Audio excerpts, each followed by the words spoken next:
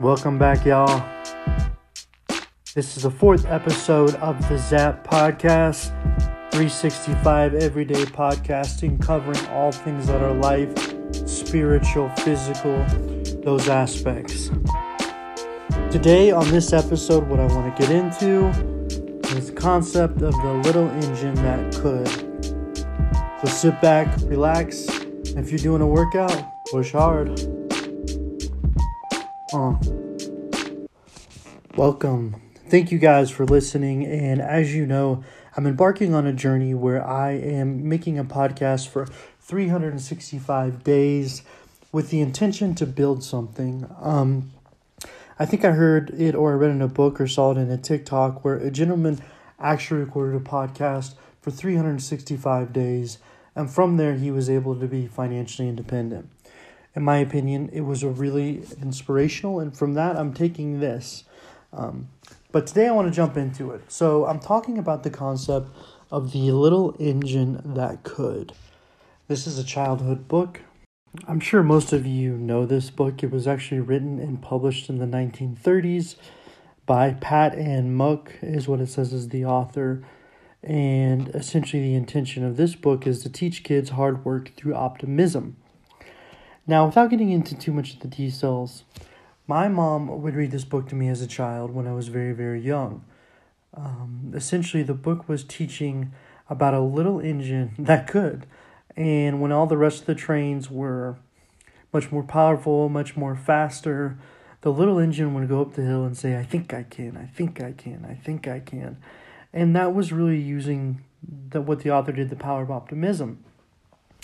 Well, this book had a detrimental impact on me, and it kind of relates to what I went through as a child. At a very young age, around third grade, I was actually diagnosed with dyslexia. And whenever you're diagnosed with dyslexia, it's really interesting because it is almost like, I don't want to say a death sentence, but in the sense, it's not that dramatic, but what it is it's really like a transition point in your life because you're kind of now told and labeled that the way you process information is differently and you're slow. Now, this happened in third grade because I could not meet the reading standards of No Child Left Behind.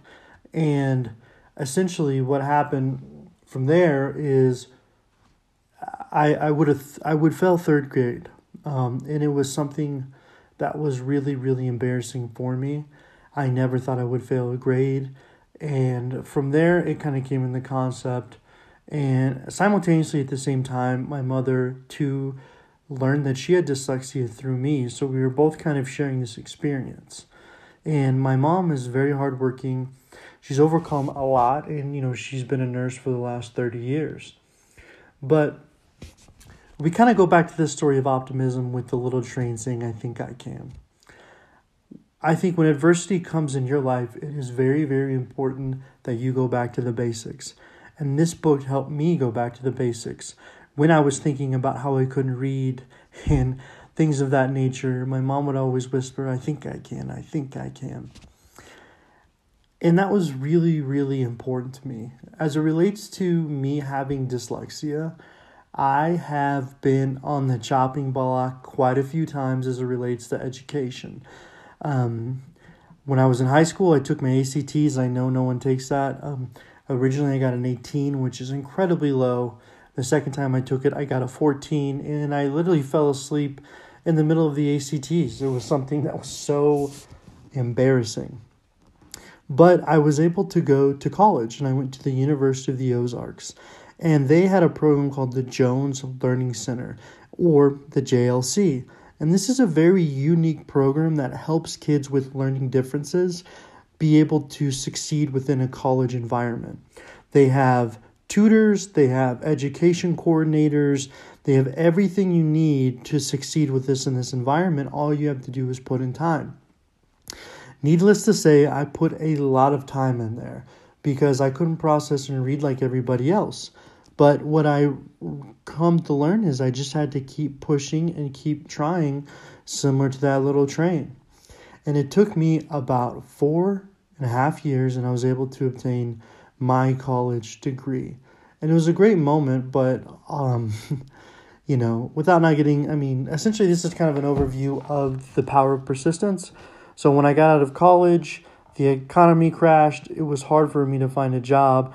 I washed dishes. I did everything until I applied to go into the Peace Corps. And from the Peace Corps, I would go to China and I would, you guessed it, teach English.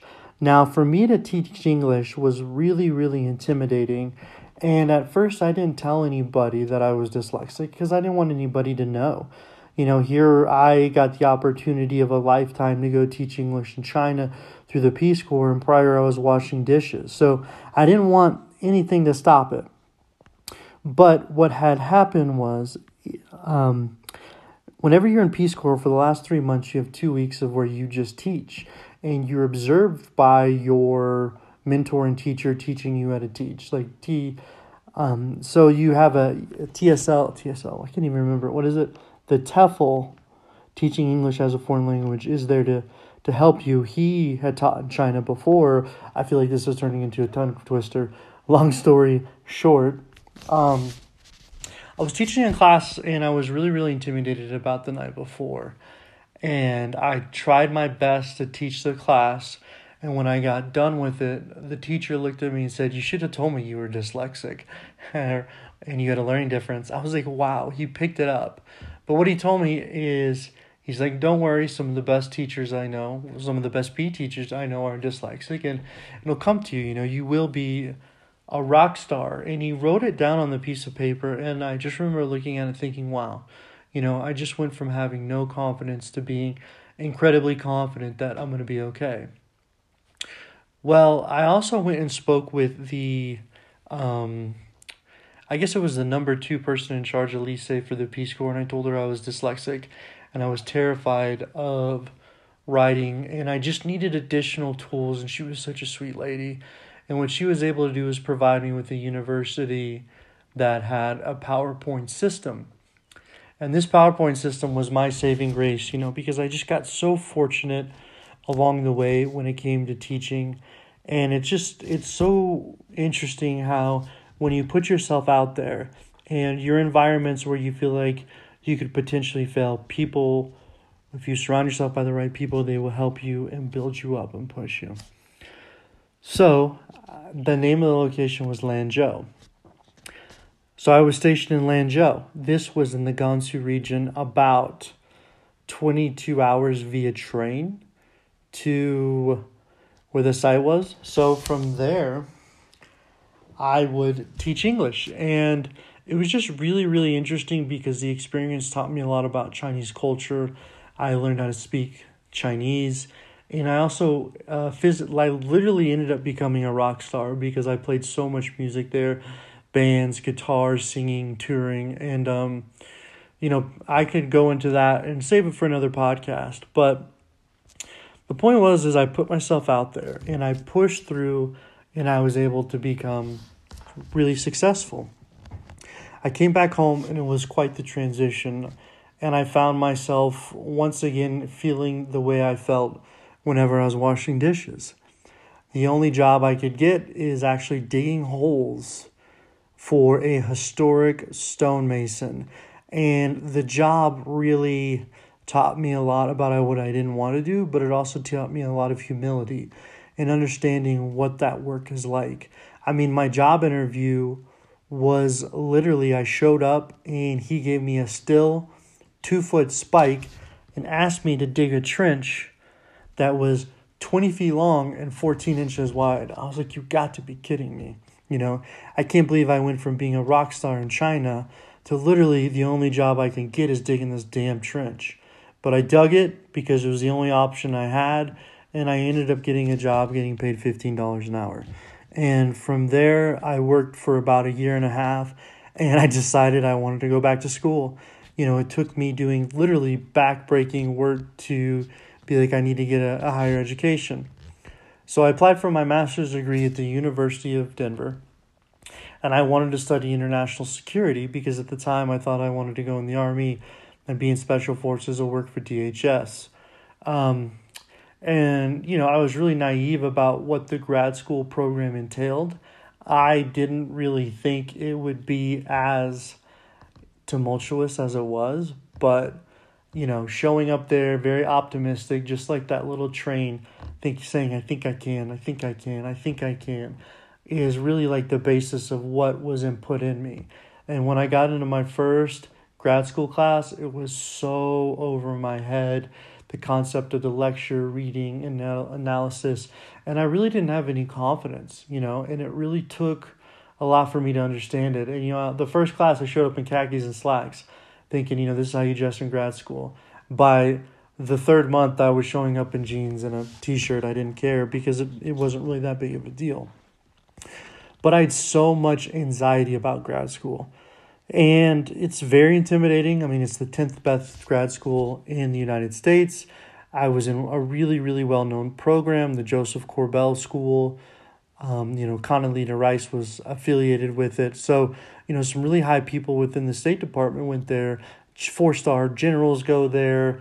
People from all walks of life are there. And then there was me, dyslexic stonemason Zach, or so I thought. And it really took a lot. I think I was literally almost kicked out of grad school because my GPA was so low that it was around like 1.8 or 2 I think it was 2.8. And I had to go in front of a review board, and they told me they were going to kick me out of grad school. And that day I had a moment where I literally cracked the code on my dyslexia.